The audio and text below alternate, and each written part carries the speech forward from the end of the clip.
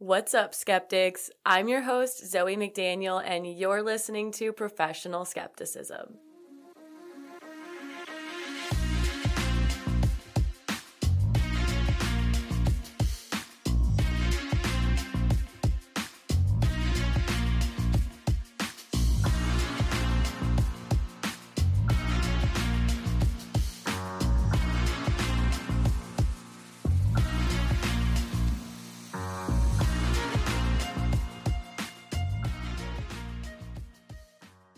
Okay, welcome back to this week's episode. So today we are going to be talking about a cult.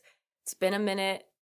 I don't even know. Oh, I have talked a little bit about cults, but I don't think we've actually had a cult episode so far. I think it's just been conspiracy theories, and then I kind of compared it to a cult. So, and talked about like the different factors that determine whether something is a conspiracy theory versus when it like crosses the threshold into being a cult. But today we are talking about Shinrikyo, the Japanese Doomsday cult. And I just want to go ahead and preface this with there are a lot of Japanese words and names in this episode, and I did look some up of how to pronounce them. And I just want to go ahead and apologize if I don't kind of hit those on the head, the hammer. Just because I'm trying my best. I don't know Japanese, but we're going to go ahead and just dive right into it. So, Shinrikyo, which according to Wikipedia translates roughly in English to Supreme Truth, is a Japanese doomsday cult that was founded by Shoko Asahara, who was originally born as Chuzu Matsumoto, and the group was formed in 1987 in Tokyo. Shoko Asahara changed his name in 1992, so to avoid any confusion during this episode, I'm going to be referring to him as Shoko Asahara and not his birth name, because he wasn't using his birth name really when he was carrying out the acts that they did. So the name Shinrikyo, usually rendered, like I said, in English as Supreme Truth, derives from the Sanskrit syllable Om, which I'm sure most of us have heard. It's a mantra. People will meditate and they'll say Om. And typically that mantra just represents the universe, creation, preservation, destruction, the universe in its entirety. And then it's followed by the Japanese word Shinrikyo, meaning roughly teaching of truth. Now, Wikipedia wants us to know that there's a difference between Shinrikyo and just regular Shinrikyo. And there's actually an extra letter in that one, so I might be saying it a little bit wrong. And that is a Japanese new religion founded in 1947. So both of them are religious, but there's a difference. And we're not going to be talking about the latter today. I don't really know anything about it at all, but I just wanted to clarify that. And Shinrikyo originally started off as a yoga and meditation class led by Asahara. We'll get more into that here in a little bit, but it became an official religion in 1989 and attracted a considerable number of graduates from some of Japan's highest ranking schools. So it quickly became known as like spiritualism for the elite. And so that's my little summary. I did want to say before we get started into some of the details that the main sources I used were the Wikipedia page for Shinrikyo and Shoko Asahara, as well as CNN, the New York Times, the Fair Observer, and there's some more, but those were like the main ones that I'll be referencing today. So let's talk about their beliefs and their doctrine. And then we'll go more into who Shoko Asahara is. And if I said Asahana, like that whole beginning of the episode, whoops. I'm not used to like a bright light in my face and I'm feeling very out of my element, but here we are. So Shoko Asahara, and then we'll start talking about how things started to go downhill, which if you didn't know anything about this cult, things go downhill pretty quickly and pretty severely. So let's get into it. So Shinrikyo is a syncretic belief system, which basically just means that they take perspectives from multiple different teachings and ways of thought and kind of combine it into one collective belief system. So the group draws on Asahara's interpretations of elements of early Indian Buddhism and Tibetan Buddhism, as well as Hinduism. And it also incorporates this kind of Christian millennialist ideal, as well as the theory and practice of yoga. So like right off the bat, it sounds pretty cool. It sounds like I can understand why these educated young adults were like, wow, like that sounds like something I'd want to be a part of. It doesn't sound super traditional. And it seems to have drawn on a lot of credible and rather peaceful belief systems. So it's kind of sad where things go because it sounds pretty cool to start off. So some reject Aum Shinrikyo's claims of Buddhist characteristics and Buddhist affiliations, but other scholars actually refer to Aum Shinrikyo as an offshoot of Japanese Buddhism. I don't know if this is offensive. This is what I saw online, but this was how the group tried to brand themselves. They were like, we're like a fancy little different version of Buddhism. So Asahara claimed that he could transfer spiritual power to his followers and ultimately take away their sins and bad deeds. So here, very early on, is where we start seeing signs of cultism coming into play. So Asahara predicted that a nuclear Armageddon would occur in 1997. Now, I'm not super familiar with the Bible. I'm pretty sure Armageddon is a word from the Bible. Don't quote me on that. But again, he's like taking different pieces of information from different thoughts and beliefs and bringing it together. So Asahara claimed that all of humanity would come to an end except for those who followed his teachings, which is very like rule number one in looking for a cult. That is kind of how it goes. So in Asahara's view, the world was corrupted by materialism, which thus brought tons of negative karma, which was going to lead to the Armageddon, and it's just like a domino effect. So Aum's mission, according to Wikipedia, was not to spread the word of salvation, or not only to spread the word of salvation, but to survive the, quote, end times. And according to the Fair Observer, if it could develop a large force of spiritual masters before the end of the century, then it could eradicate the world's negative karma and bring universal salvation. So that was kind of their overall mission. And then this is a quote from Wikipedia. So David E. Kaplan and what's the other author? Andrew Marshall in 1996, after kind of like the big shebang that's going to happen went down, they wrote a book called, and it's kind of a mouthful, so just bear with me, The Cult at the End of the World, the terrifying story of the Aum Doomsday cult from the subways of Tokyo to the nuclear arsenals of Russia. So that was the name of the book. And they note that Asahara referred to the United States as, quote, the beast from the book of Revelation, predicting that it would eventually attack Japan, and Asahara prophesized a third world war instigated by the U.S. Do with that what you will. So that was basically their belief system. Seemed like it was going good at first. Then the world is going to end thing came into play, and things start to get a little jaded. So let's talk about Shoko Asahara. Asahara was born on March 2nd, 1955, into a large, poor family of tatami mat makers. He is a Pisces. Okay. So he had infantile glaucoma from birth, and it made him lose all sight in his left eye, and he was partially blind in his right eye. So he ended up going to a school for the blind for the majority of his life, where he was known to be a bully. He would be like, give me your lunch money. So he was always a little bit of a bully, according to people who knew him. He graduated in 1977, and then he began to study acupuncture and traditional Chinese medicine, which supposedly were common careers for the blind in Japan at this time. I don't know if it still is the case, but that was what he did. And then in 1978, he married his wife and soon fathered 6 children. In 1981, so this is only 3 years after he starts this family, he is convicted of practicing pharmacy without a license and charged or fined, how much was it? 200,000 yen. And I think there was like a, what's the word?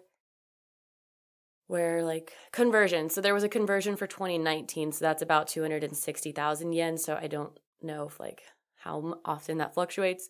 So shortly after this unregulated drug scandal that he was a part of, I feel like he should have been in jail maybe, but I guess he wasn't. But shortly after this was when he started learning more about religion. He specifically started learning about Chinese astrology and Taoism before diving into other subjects that we talked about at the beginning.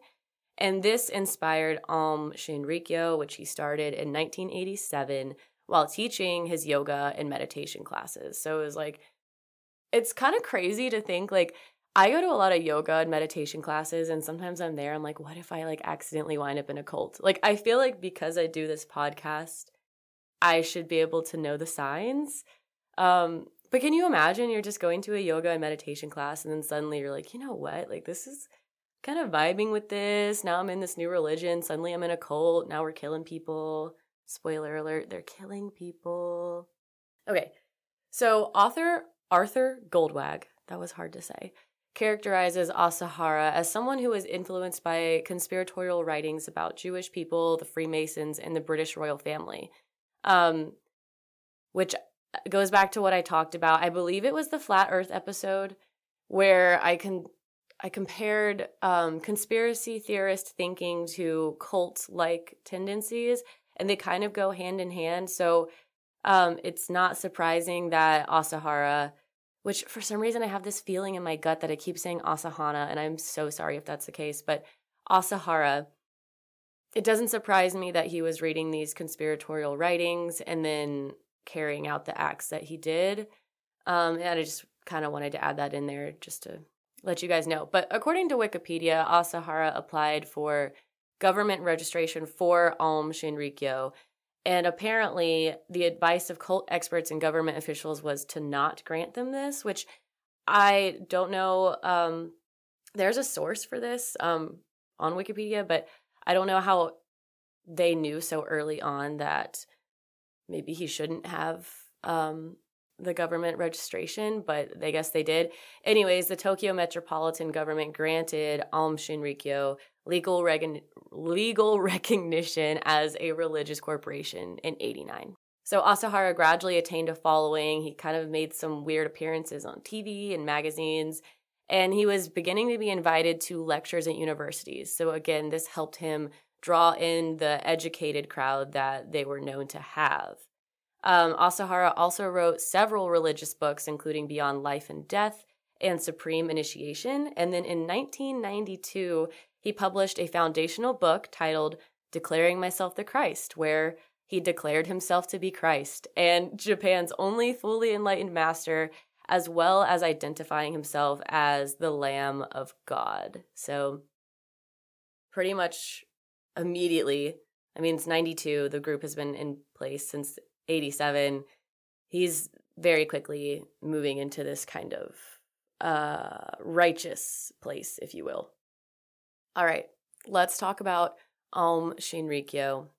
So Aum published comics and animated cartoons that attempted to tie their religious ideas to popular anime and manga themes. So there was like space missions and powerful weapons, world conspiracies, and quests for the ultimate truth. And this will come back as we start to see them escalate in some of the, I guess, like ideas or projects that they wanted to make come to life that maybe were not necessarily so of this world.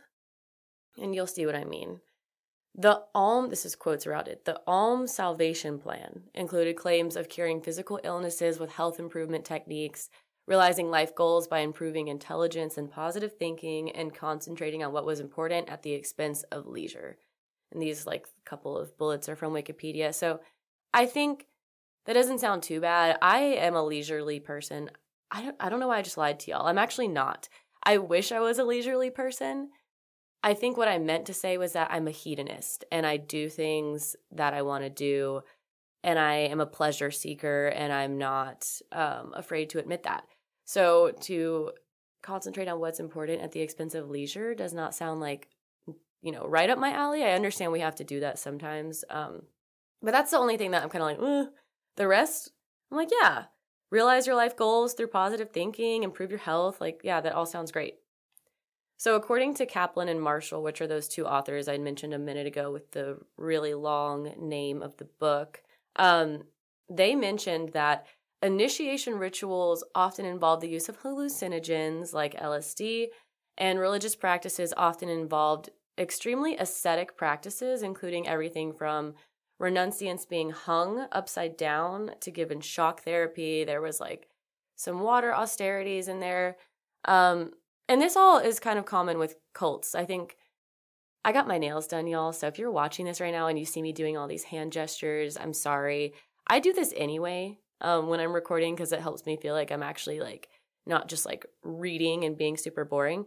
But I'm watching myself in the camera and I'm like, oh my God, that's so obnoxious. But yeah, we see a lot of drug use in cults, a lot of interesting initiation passages. So it's just kind of textbook here. So the goal is this is how I would describe it. They're trying to attract these like hipster intellectual people to join this group. People that were not interested in like a traditional sermon style, but they were still seeking spiritual gratification. So according to the New York Times, this is a quote, the multinational religious sect attracted young Japanese elite who had grown disenchanted with the country's material prosperity. The group was militantly opposed to the governments of the United States and Japan.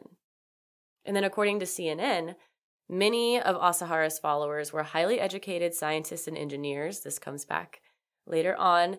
They helped bring in huge amounts of money to the cult. And as the cult grew, family members of the cult members started to get a little worried. There were complaints of brainwashing and abuse within Shinrikyo, and they were not necessarily wrong. As the end of the century approached and the group wasn't growing as much as they had anticipated, Asahara, as most cult leaders do, kind of doubled down on his perspective rather than like realizing that maybe he wasn't entirely right. So instead of redacting his message, he kind of flipped the script. Here comes the cognitive dissonance. He's like, oh, the greater public, they should be punished for not understanding that we're over here like doing the correct thing spiritually. They need to join us. And because they're not joining us, like they're not seeing things the Alm way and yada, yada, yada. They're like denying the prophecy or whatever the fuck you want to say. So he's creating this us versus them mentality. And at this point, they actually had been purchasing real estate. They had little compounds where they were living. I'm pretty sure they had like Shinrikyo hospitals. So they had legit people. They had doctors, engineers, like all sorts of people that were in this religion, in this cult. And so they were living like functional lives on these compounds. And I guess they were thinking like more and more people should be understanding this way of life and joining us, and then they weren't. And this is kind of when things start to get more violent. Okay, so we're going to start going into where things start to go wrong, which is like pretty much immediately. So there were accusations of recruits being held against their will after joining the cult on these compounds, and members being forced to donate money, forced to donate land, basically being extorted. Now, this next part is super interesting. I read it on the Nuclear Threat Initiative, so bear with me because it's going to be a little bit wordy, but in late 1988, so it wasn't even officially recognized by the Japanese government until 1989. So, and they started in 87, okay? So in late 88, a follower accidentally drowned during ritual exercises designed to purify the spirit upon joining the cult. So this is the cold water stuff that I was talking about. So like taking cold water baths, dunking them in cold water. I'm not sure exactly what the ritual was that they were doing in this moment, but basically he drowned. And these water techniques were not uncommon. They were actually a technique that were widely used in Japanese ascetic traditions. So there's nothing necessarily wrong with it. And I think there was just a freak accident. He died accidentally. However, Asahara was like, this does not look good. He didn't want attention from authorities, which I'm like, if you're not doing anything wrong and somebody accidentally dies, like, well, you shouldn't have anything to worry about. So I feel like from the very beginning of all of this, he had bad intentions. But basically, he was like, we can't have anybody know about this. So he ordered that the corpse be burned and then they dispose of the remnants. And when the deceased, so this person who accidentally passed away, their best friend, I guess, was also in the cult, they attempted to leave because they were like, holy shit, you just, like, I don't know if necessarily killed him is the right word, but you disposed of his body, you desecrated his remains. He's like, I gotta get out of here. I would like to leave. They killed him. They were like, no, you cannot. And so I thought this next part was interesting. So according to the Fair Observer, and this is a quote, the accidental death and murder were interpreted and justified via the formulation of Aum's key doctrine, POA. Now, I looked that up. I think I'm saying it right. So this concept is borrowed from Tibetan Buddhism, and it's grounded in the notion that ritual actions performed by an advanced spiritual practitioner when someone dies helps them progress safely into like the next realm of life, death, whatever, however you want to interpret it. And this is pretty normal in East Asian conceptualizations, and it's a standard feature of Japanese Buddhist culture. So after these deaths, and I'm still going with this quote, POA was reinterpreted by Asahara to mean that they were not just aiding the spirits and passing to the next world after death, but they were also intervening in life to stop people from accruing what Aum termed negative karma in this world. So, end quote. Basically, he rationalized that the accidental death happened because that disciple was like never going to be able to achieve enlightenment or something like that in this lifetime. So he needed to break the cycle, so he died. And then they killed the other guy because if he went to the police to tell them what happened, then he would be preventing Aum Shinrikyo from fulfilling their mission to bringing the world to salvation, blah, blah, blah. Basically, he's just coming up with excuses for why they, desecrated the body and killed someone else.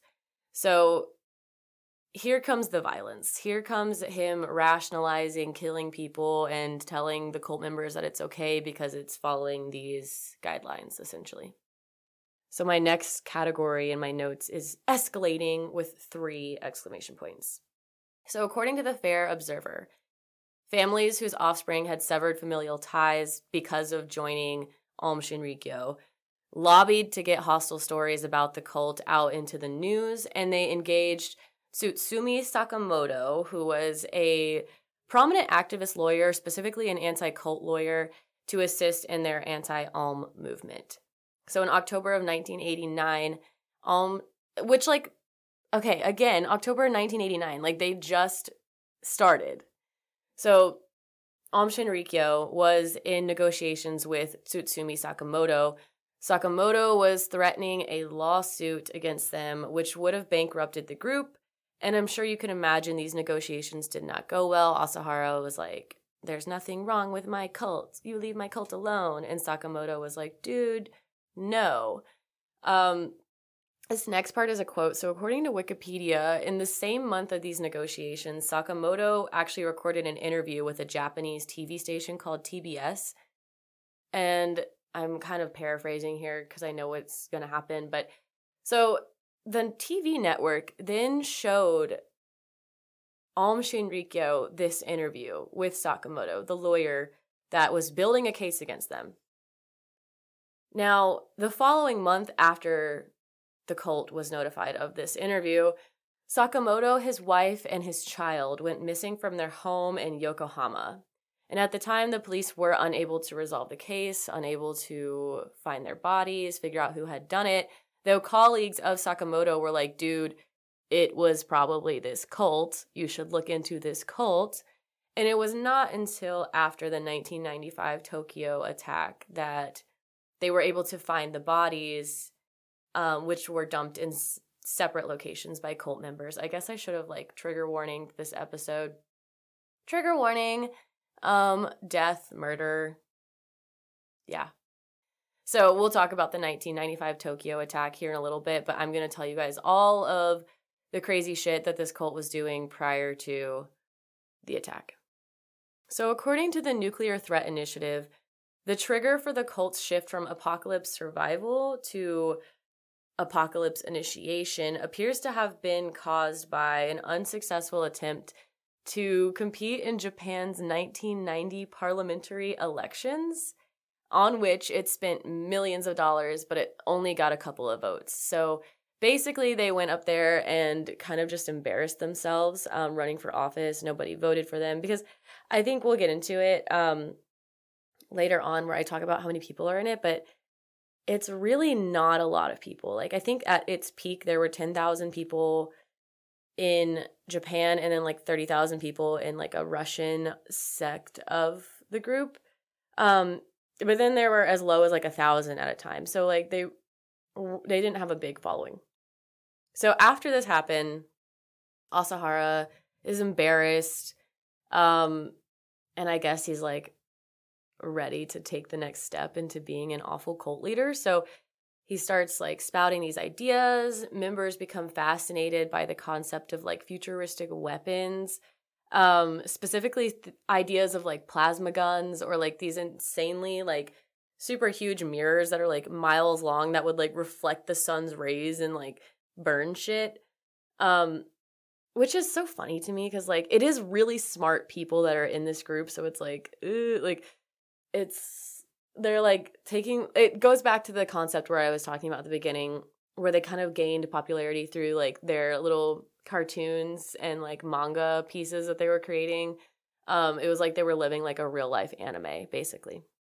Several cult members, this one actually isn't bad, but I think like when you put it in, like none of this is like these interests aren't bad. Like if you want to be interested in plasma guns, like that's fine. But if you're like a genius that's in a cult with a ton of money, maybe not so fine. But this next point, so several cult members visited the archive of Nikola Tesla in Serbia to research his writings about earthquake-generating machines. Now, like I said, not necessarily a bad thing. Like Nikola Tesla is like a really actually cool-ass person to research. But we haven't gotten into it a ton yet with like what they really start doing. But when you start like thinking about these things that they're doing, you're like, oh, like maybe these people, it's giving like Dr. Doofenshmirtz vibes from Phineas and Ferb, to be real with you guys. So the cult purchased land in Australia with the intention of prospecting for uranium to build nuclear weapons, and they purchased military hardware, weapons, whatever, from the former Soviet Union. So they were like ramping up. And then, like I mentioned earlier with them being in the election, and prior to this, Asahara realizing that people are not joining him and becoming the spiritual masters, and putting air quotes around that, he's getting more upset and angry with the public. And so that's, I guess, why he's starting to take action, I guess. All right, so this is still from the Nuclear Threat Initiative. The cult reportedly manufactured small quantities of phosgene, hydrogen cyanide, which I hope I said that right, GF and VX nerve agents, and they attempted to employ some of these in targeted assassinations consistently without success. So we're going to talk about some of the chemical warfare that they were trying to inflict on people and why they may not have worked. Unfortunately, eventually it did work with the Tokyo attack, but there were quite a few attempts prior to this attack. There were many, many opportunities for the police to get involved and stop this group from completing the attack that they did in 95. So let's talk more about that. So Asahara is fired up. People aren't joining the cult. They didn't win anything in the election. He suddenly has the right to kill people in his mind. So Asahara asks his disciples what the most potent poison was, and they're fucking geniuses, remember? So one of them's like, oh, it's botulinum, which I looked it up, and I think I'm saying that right, but if you're like a science person, let me know. Botulinum. So the cult chose to not obtain botulinum, or it's like C botulinum, from legitimate culture collections because they knew they were going to be doing bad things with this, so they didn't want it to be traced back to them. Instead, they gathered soil from an area where I guess they knew that the bacterium grew, and the intention was that they were going to culture it. And I guess one key cult member recalls that there were at least 5 distinct different strains that they were going to be trying to use. Although the reason, so there's a hypothesis as to why they were not able to effectively use botulinum in their targeted assassinations. And it's that there's no evidence that they were actually trying to isolate the strains that they were working with. So if they're collecting soil that might have this strain in it, there's also like a ton of other bacterial and fungal species in the soil sample. So if they weren't actively isolating it, then the interactions with the other bacteria and fungal species would probably inhibit it from being effective in the way that they wanted it to. So that would explain why, like, if they're just taking it and trying to use it to kill people, it might not have worked. This I thought was kind of funny, so it's not funny, but like I threw it in there. So one cult member reportedly slipped into a fermenting tank of the botulinum and nearly drowned while in there. And then once they got him out, like, he survived. He showed no signs of illness. So basically, like, they had this soil that had this infectious poison in it, essentially, but they weren't isolating it correctly to be able to use it as they had intended. That is kind of like an intro. And then we're going to talk a little bit more about it. So in July of 1993, cult members sprayed large amounts of liquid containing anthrax spores from a cooling tower on the roof of the Shinrikyo headquarters. No one died. So let's get into that. It's another, like, kind of silly reason why nobody died. It's like they keep getting their hands on these deadly substances and then not doing what they need to do in order to make it effective, which is good. Like, I'm glad that nobody died, but it's just like, how are all y'all so smart and you're not getting it right? So according to the Nuclear Threat Initiative, again, the cult member in charge of the biological weapons effort at Shinrikyo had completed undergrad studies in agricultural and veterinary medicine at a university that had, like, a substantial supply of anthrax available. I don't know why. I'm not a science person. I don't know why they would have that. This included both the Stern and Pasteur vaccine strains. I guess because of the vaccine. I don't know. I didn't know that we got anthrax vaccines. Maybe I'm wrong. I have no idea. But so they had access to anthrax. They had access to vaccine strains of anthrax. And then 2 key cult members indicated that all members working on the project were aware that they had vaccine strains that I guess this specific person had obtained from their university. But their goal was to genetically modify the vaccine strains in order to make it viral so that it could actually harm people. So analysts mostly have dismissed this as science fiction.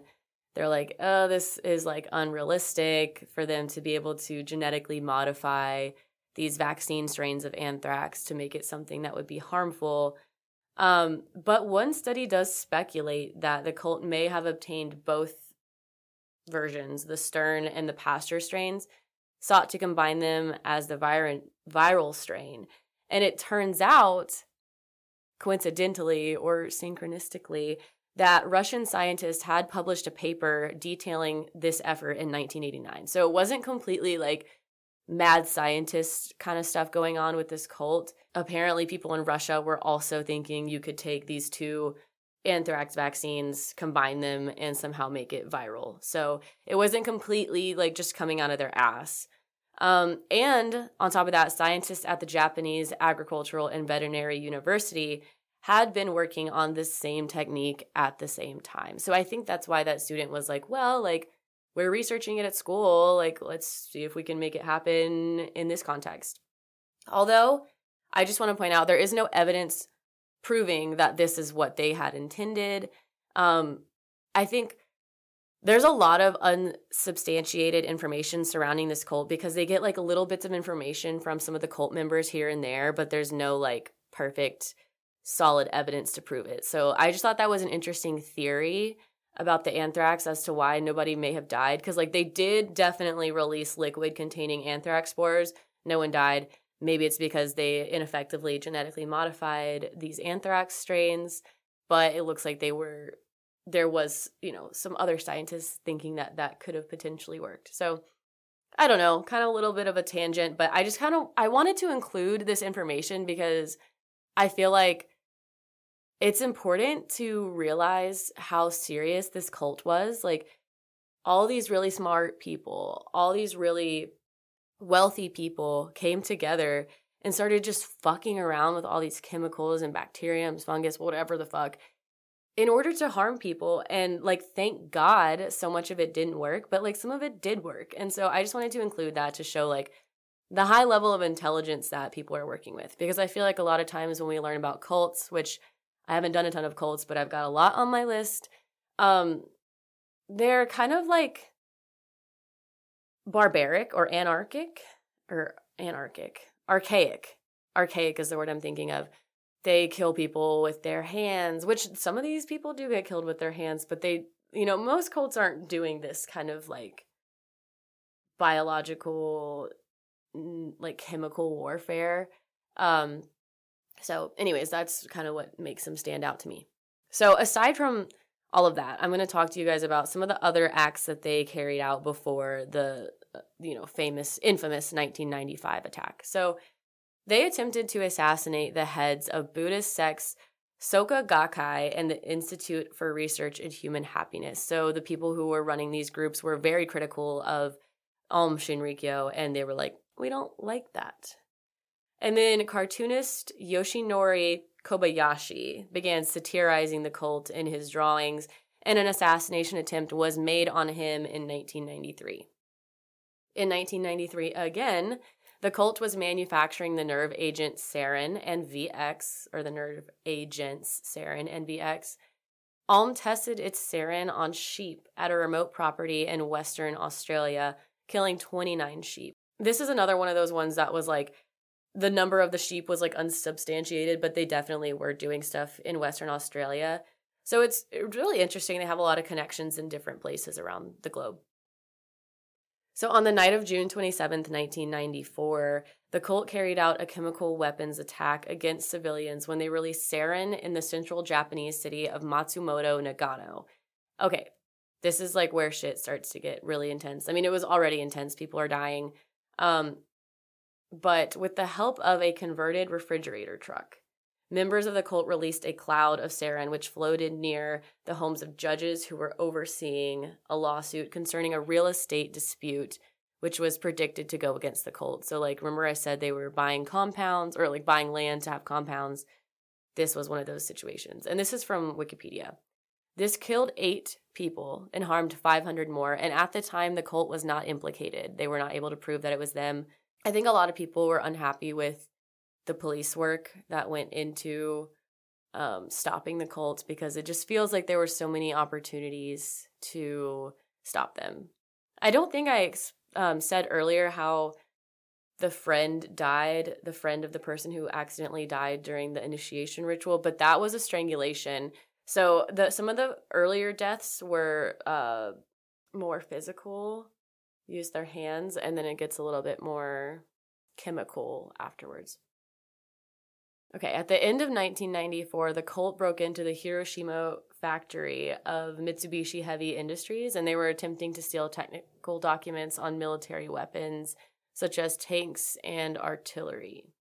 And then in December, and all these little bullet points I'm talking about are from Wikipedia. In December of 1994 and January of 1995, Masami Tsuchiya of Aum Shinrikyo synthesized 100 to 200 grams of VX, which was used to attack 3 people.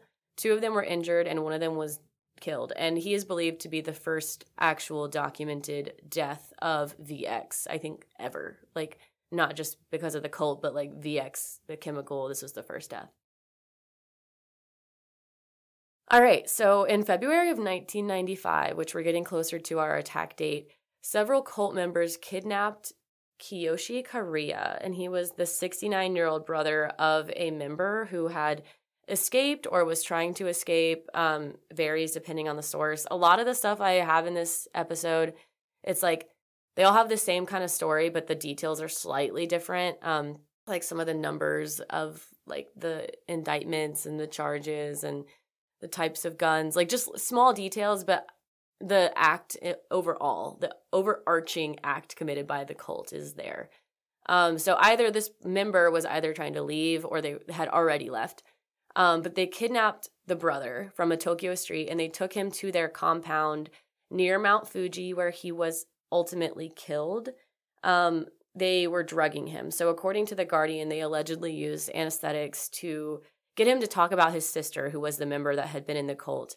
And she had escaped from the group or was trying to escape after being like pressed to donate her land to the cult, I guess, for them to either build a compound on or start manufacturing chemicals, and which we'll see in a minute, manufacturing weapons.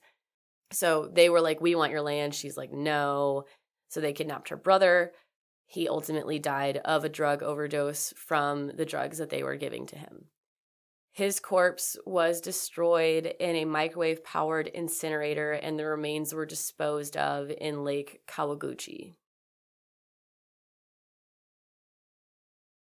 Oh, I guess I did this out of order. So the next bullet point is 94. In January of 94, Asahara ordered the killing of a sect member, Kotaro Oshida, a pharmacist at one of their own hospitals. Oshida had tried to escape from a sect of the compound and was held down and strangled by another ALM member who was allegedly told that if he did not kill this doctor, that he too would, or the pharmacist, that he too would be killed. It's getting complicated in there. So Alm had also tried to manufacture 1,000 assault rifles. They only were able to complete one, I think, before shit hit the fan and, police got involved. But Asahara wanted the group to be self-sufficient in manufacturing copies of the Soviet Union's main infantry weapon, which here's another thing that's a little bit, depends on the source. This was from Wikipedia. This says AK-74. I saw another source that said AK-47. They're obviously very similar. I think it's just the size of like the gun that's slightly different. Anyways, one of these rifles was smuggled into Japan, and they were going to attempt to reverse engineer and mass produce it. Police did seize AK-74 components and blueprints from a vehicle used by an ALM member on April 6, 1995. According to the Nuclear Threat Initiative, roughly a dozen members of the Inner Circle personally carried out these assassinations and the dissemination of the biological and chemical agents. So again, I mentioned the range of potential cult members being from like 1,000 to like 10,000 to like almost 30,000. It seems like only 12 of the main cult members, the people that were closest to Asahara, are the ones who actually carried out all of these violent criminal acts. Cult rank and file, which I didn't know what rank and file meant. Like, I'd heard it before, so I'm going to explain it if you don't. It's basically just like regular members. They don't really have any like specific roles or duties within the cult. It's just people in the cult. They appear to have assisted, supposedly, most likely unknowingly, by supplying weapons, facilities. Remember, these people are rich, intelligent, they have connections. But to me, I'm like, if I was a part of like a church or a religious group or something, and they were like, oh, like, do you have like a warehouse where I can like, I don't know, like manufacture a bunch of shit? Or like, do you know somebody that's got like a bunch of guns and stuff? I would be like, that feels fishy. Like, that feels like not what we're supposed to be doing. So I don't know how true that statement is that they didn't really know what was going on. But anyways, like I mentioned, the cult possessed and was willing to spend millions of dollars on their unconventional weapons programs, and they constructed substantial infrastructure to support it, according to the Nuclear Threat Initiative. And this final sentence, I feel like, sums it up. So, initial transgressions cemented group affiliation and made it difficult for members to back out as violence escalated. So, this is pretty common in cults. Like, once you are forced into committing an act where you could be held accountable for it, you're kind of like affiliated, because like that's just typical gang and cult behavior. Like they force you to do something illegal so that now like you have something to lose and you're not going to like snitch because everybody's involved. So that I felt like that was like a really great way for them to have summed that up. So let's talk about the Tokyo attack now. I know you've been waiting for this moment. So on the morning of March 20th, 1995, ALM members released the chemical sarin in a coordinated attack on 5 trains in the Tokyo subway system. According to CNN, this is a quote, 5 ALM Shinrikyo members boarded subway cars on 3 different lines in central Tokyo during rush hour carrying plastic bags filled with sarin. They punctured the bags with the sharpened tips of their umbrellas and left them on baggage racks or the floor to seep deadly gas into the carriages. The trains were scheduled to arrive at Central Kasumigaseki Station, which I think I said that right, within 4 minutes of each other. So the cult hoped not only to kill everyone on board, but they also wanted the trains to deliver the gas to the station, which was a massive interchange used by thousands of passengers at a time. Continuing this quote, fortunately, the attack was far less effective than intended, and the group only succeeded in killing 12 and injuring 5,500 people, which is still a lot of people, but only 12 people died. Thankfully, no more than that. Still very unfortunate that they died. Another victim did die later, so I guess 13. Chemical weapons experts, however, estimate that, quote, tens of thousands could have easily been killed if the attack had been carried out correctly.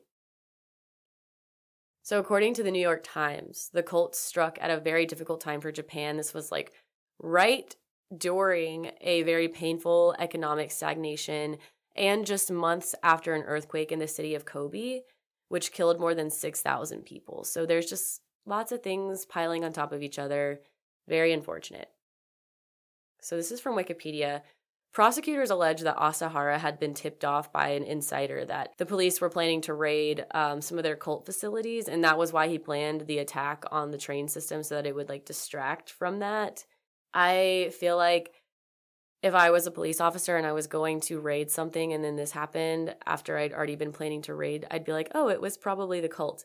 But there's no there's no hard, cold evidence saying that that was necessarily why they carried out the train attacks. I think regardless, they were just trying to be violent.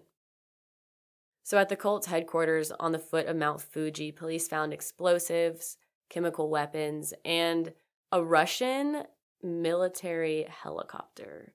So yes, found all of that. There were stockpiles of chemicals that could be used for producing enough sarin to kill 4 million people. Very scary. They also found labs to manufacture drugs like LSD, meth, and truth serum, which is so interesting to me. I honestly might just do an episode on just truth serum and like different cases where it's been used, because I think that's super interesting. I don't understand like how that works. They also found a safe containing millions of US dollars in cash and gold, and they had prisoners in cells. So very intense. Not only was it a cult, but it's now very much a terrorist group. During these raids, Alm issued statements claiming that the chemicals that they had in their possession were fertilizers. I don't know what they were supposedly fertilizing or growing or what. And then over the next 6 weeks, over 150 cult members were arrested for a variety of offenses. And this is what I was talking about earlier. Okay, so the New York Times said the group had more than 10,000 followers in Japan and more than 30,000 in Russia at the time of the attack. So the attack has happened. We're going to kind of go from the attack to like the police investigating and things that are coming out between the time of the attack and the time of the arrests, which do happen, thankfully, but it does take some time. So on April 23rd, 1995, Hideo Murai, the head of Alm's Ministry of Science, was stabbed to death outside of the cult's Tokyo headquarters. There was a crowd of like 100 reporters, and they had cameras, and he was stabbed to death. And the man responsible was a Korean member of the Yamaguchi Gumi, which is the Yakuza, which I think I want to do an episode on. If you're not familiar, I might be explaining this terribly, but it's basically like the Japanese mob. He was arrested and convicted, but his motives were unknown. So, very curious.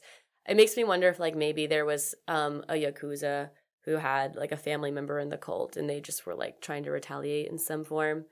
But again, a lot of all of this information about these cults and gangs and mobs, it's all, like, little bits of information here and there, and we piece it together to try to make a full story that we don't really know exactly. On the evening of May 5th, here's another incident. A burning paper bag was discovered in a toilet in Tokyo's busy Shinjuku station. Upon examination, it was revealed that it was a hydrogen cyanide device, which, had it not been, like, extinguished and put out in time, it would have released enough gas to kill potentially 10,000 commuters. It would have gone through the ventilation system. On July 4th, several undetonated cyanide devices were found at other locations in the Tokyo subway. Ooh, I don't know if you guys heard that, but there's a big motorcycle outside. And I think this is another one of those things. So there were a couple of different incidences that were happening, like the cyanide bombs, where I don't think they were ever able to prove that it was Shinrikyo that was responsible for it, but I think just people assumed, given the nature of everything that was coming out and what had just happened, they were like, they have to be responsible. So on May 16th, 1995, Asahara was finally found hiding within, like, a little wall cove inside one of the cult buildings, and he was finally arrested. And then this is unsubstantiated. I mean, it happened, but, like, I don't think this is another one of those things where they're not able to say for sure that it was But on this same day, supposedly the same day he was arrested, supposedly the cult was responsible for mailing a parcel bomb to the office of Yukio Aoshima, the governor of Tokyo. And it is believed the bomb was intended for Yukio, but it injured his assistant who opened up the package. So that's very unfortunate. So just kind of like a recap. The attack, on the morning of March 20th, 1995. That was the Tokyo train attacks. And then the police start making these raids happen. So even though, like, maybe the attacks were supposed to stop the police from raiding them, they still were going to be raided eventually. So they got raided, found drugs, found all this military supplies, found all these chemical weapons. There are these other acts taking place, like the Yakuza attack, and then the cyanide bombs, and then the attack on the governor of Tokyo. So there's a lot of things that are happening. But finally, May 16th, Asahara has been arrested. Okay, and so again, this number varies, but I saw that Asahara was charged with anywhere from 17 counts to 27 counts. According to the Wikipedia page for Shinrikyo, he was initially charged with 23 counts of murder and 16 other offenses.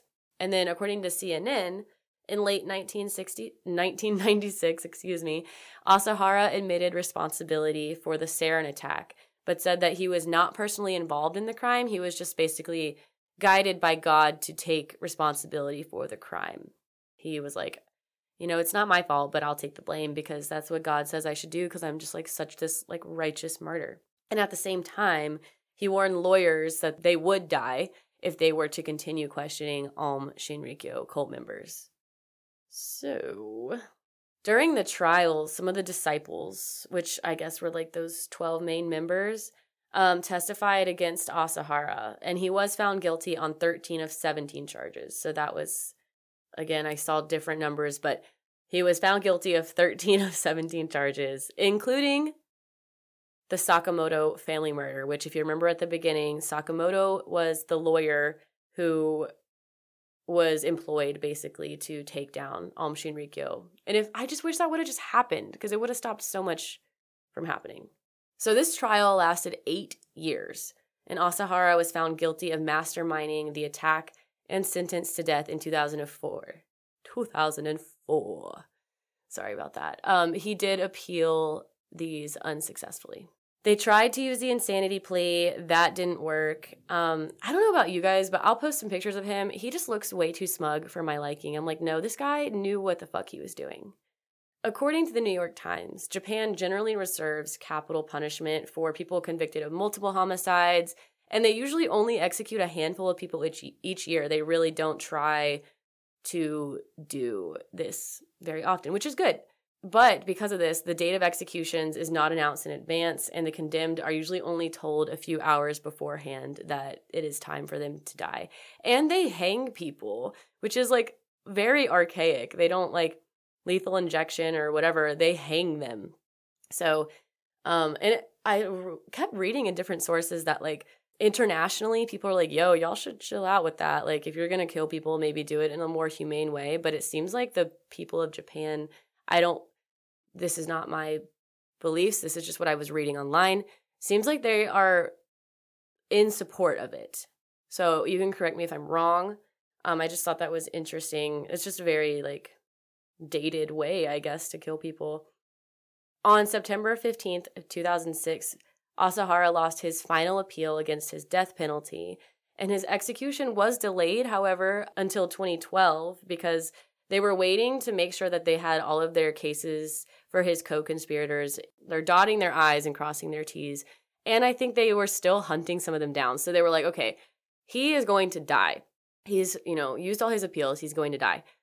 But we need to keep him around so that we can, I guess, get information from him and stuff and make sure we have all our ducks in a row before we kill him, so that we can make sure we get the rest of these people taken care of as well. The following day after the announcement of his execution was that it was going to occur, the Japanese police raided offices of Alif, formerly Shinrikyo, which we'll get into in a minute, in order to, quote, prevent any illegal activities by cult members in response to the confirmation of Asahara's death sentence. So they were worried that people in the cult might, retaliate.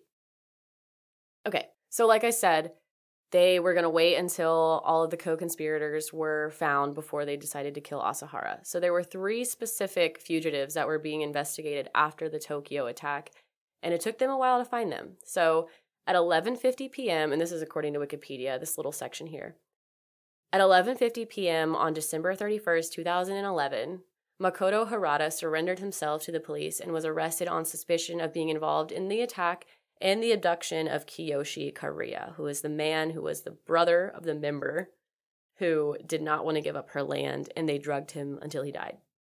On June 3rd, 2012, police captured Naeko Kikuchi, acting on a tip from local residents. And then acting on information from the capture of Kikuchi, including recent photographs showing a modified appearance. So this is literally a movie, when people go and they have facial reconstruction surgery or change their hair or something, so they look different. That's how they found this last remaining fugitive, Katsuya Takahashi, and he was captured on June 15th in 2012. He is said to have been the driver in the Tokyo gas attack and was caught in Tokyo, and he had been on the run for 17 years. Okay, so they got all of them by 2012. It was time to execute people July 6th, 2018. So they waited a long time to kill these people. They found all of them in 2012, and they're like, all right, we're going to wait 6 years. So Shoko Asahara was the first one to be executed. He was the leader of Shinrikyo, and Asahara's 4th daughter was assigned the rights to his ashes. Apparently, this might not come as a shocker. He was abusive to his family. I don't know, exactly in what contexts, but he was. And though saddened by the fact that, someone had to be executed, his daughter, who had control of his ashes, said that she basically felt like his sentencing was just and it needed to be taken care of. Some of his family, however, wanted to enshrine his ashes so that his followers could go and, honor them, but as of March 2020, the ashes were still at the Tokyo detention house. So some of the other people who were executed on this day were Alm's head of intelligence and chief coordinator of the Tokyo subway attack, the getaway driver for one of the perpetrators of the Tokyo subway attack, a perpetrator of the Sakamoto family murder, Alm's construction minister, who was convicted of strangling a young cult member in E39, suspected of dissidence. So I believe this is the one that I had told you about in the beginning, who, after his friend accidentally died, he was like, I'm out of here. And then they also executed the head scientist of Shinrikyo and the chief chemist and director of the sarin gas manufacturing. And then on July 26th, 6 more were executed. And they were all perpetrators of either the Tokyo subway attack or the Sakamoto family murder. So that was a very big deal for Japan. I was reading, there's a bunch of articles about it in The Guardian, the New York Times, CNN, if you want to look at it. But it seems like it brought a lot of relief to people because that's a long time after such a terrifying attack to not have any closure. I mean, that affected so many people. So I know that that was a very exciting day for Japan. Now I'm going to tell you a little bit of the aftermath. So in 1995, Shinrikyo had its legal religious entity status revoked, which duh. But unfortunately, they were able to continue practicing because of freedom of religion. So this is when they replaced their logo in 2000 and changed their name to Alif, which is a reference, which I think I'm saying it right. That's what I saw online. That's a reference to the first letter of the Hebrew alphabet. So they were like, we need to not be Shinrikyo anymore. We need to be Alif. And they made this transition. So according to a June 2005 report by the National Police Agency, Alif had approximately 1,650 members. They said about 650 of them lived communally in the compounds, which I guess were the prior Shinrikyo compounds. The group operated 26 facilities in 17 prefectures, and they had about 120 residential facilities.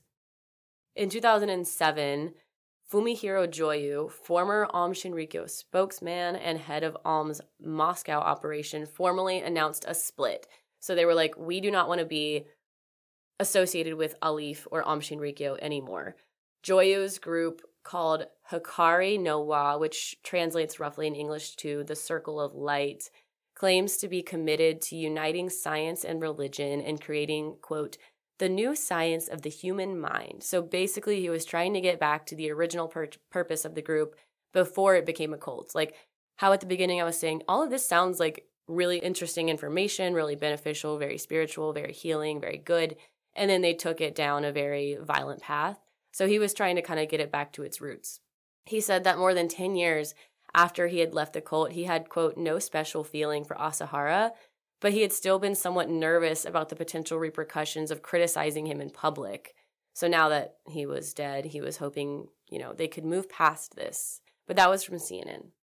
Okay, in April of 2011, the Public Security Intelligence Agency stated that had about, or I guess Alif at this point, had about 1,500 members. And then in July of 2011, they came out themselves and they reported cult membership, or I guess it's not a cult anymore at that point. I don't really know. I just said that.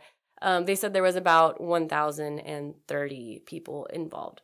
So the group was reportedly active in trying to recruit more people via social media and college campuses, which I kind of want to go look and see if I can find anything about it on social media.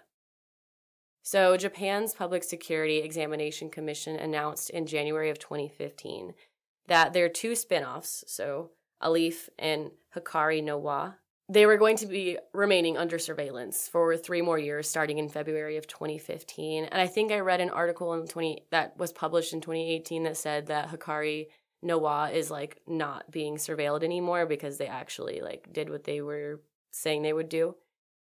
In 2013, the Public Security Intelligence Agency took a photograph inside of Alif's facilities. This is from Wikipedia. It had sources, but it's very interesting what I'm about to say. So in this photograph, a bundle of papers has been pierced with a knife on an altar-like object, and the papers included photographs of PSIA employees and directors, police officers, a lawyer, Taro Takimoto, who helped followers leave Shinrikyo, which is very important. We talk about in the Flat Earth episode, having resources for people to leave cults and how to adjust out of them and get them protection and safety when they're ready to leave is a big deal.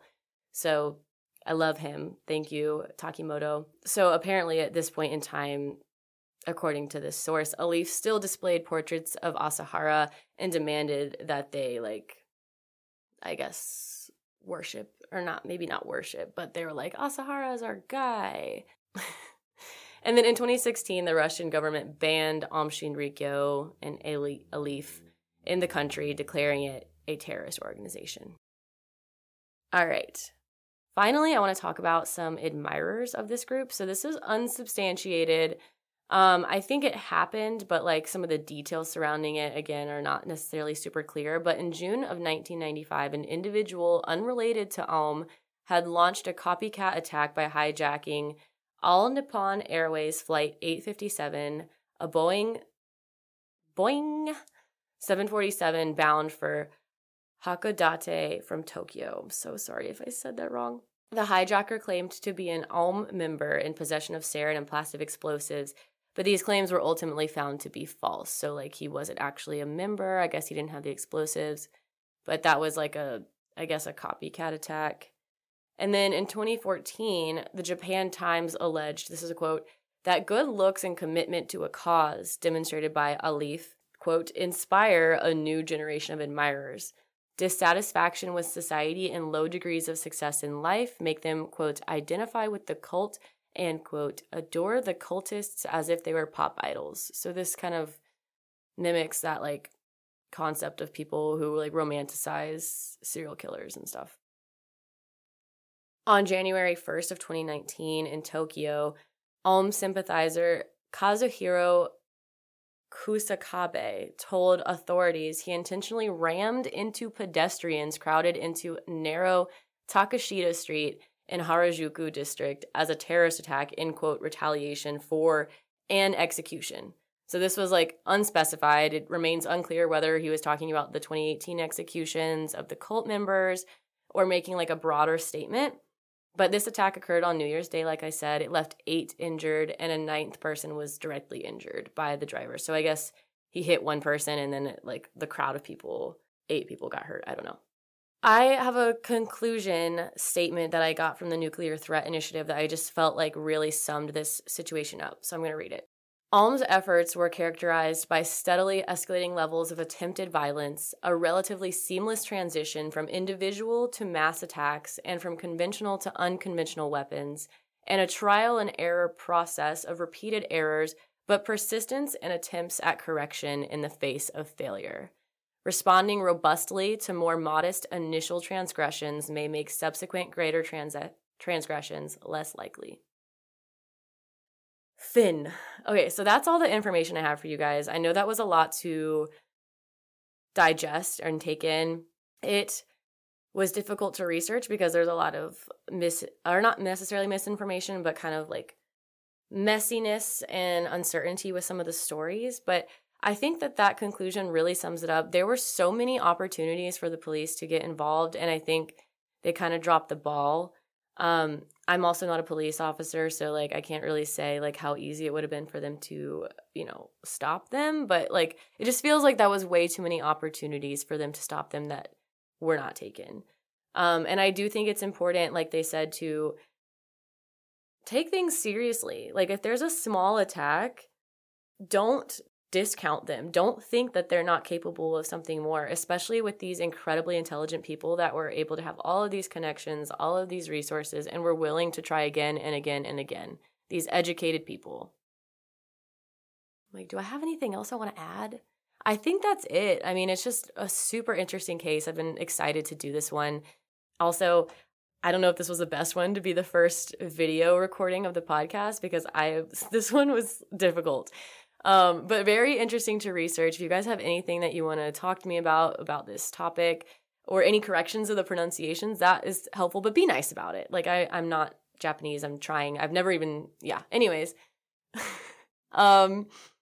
More cults on the way. That one was really interesting and fun to talk about. Not fun, I guess, but like, it like scratched the itch I was having to talk about something like this. I think we're going to wrap it up there. Thank you all so much for listening.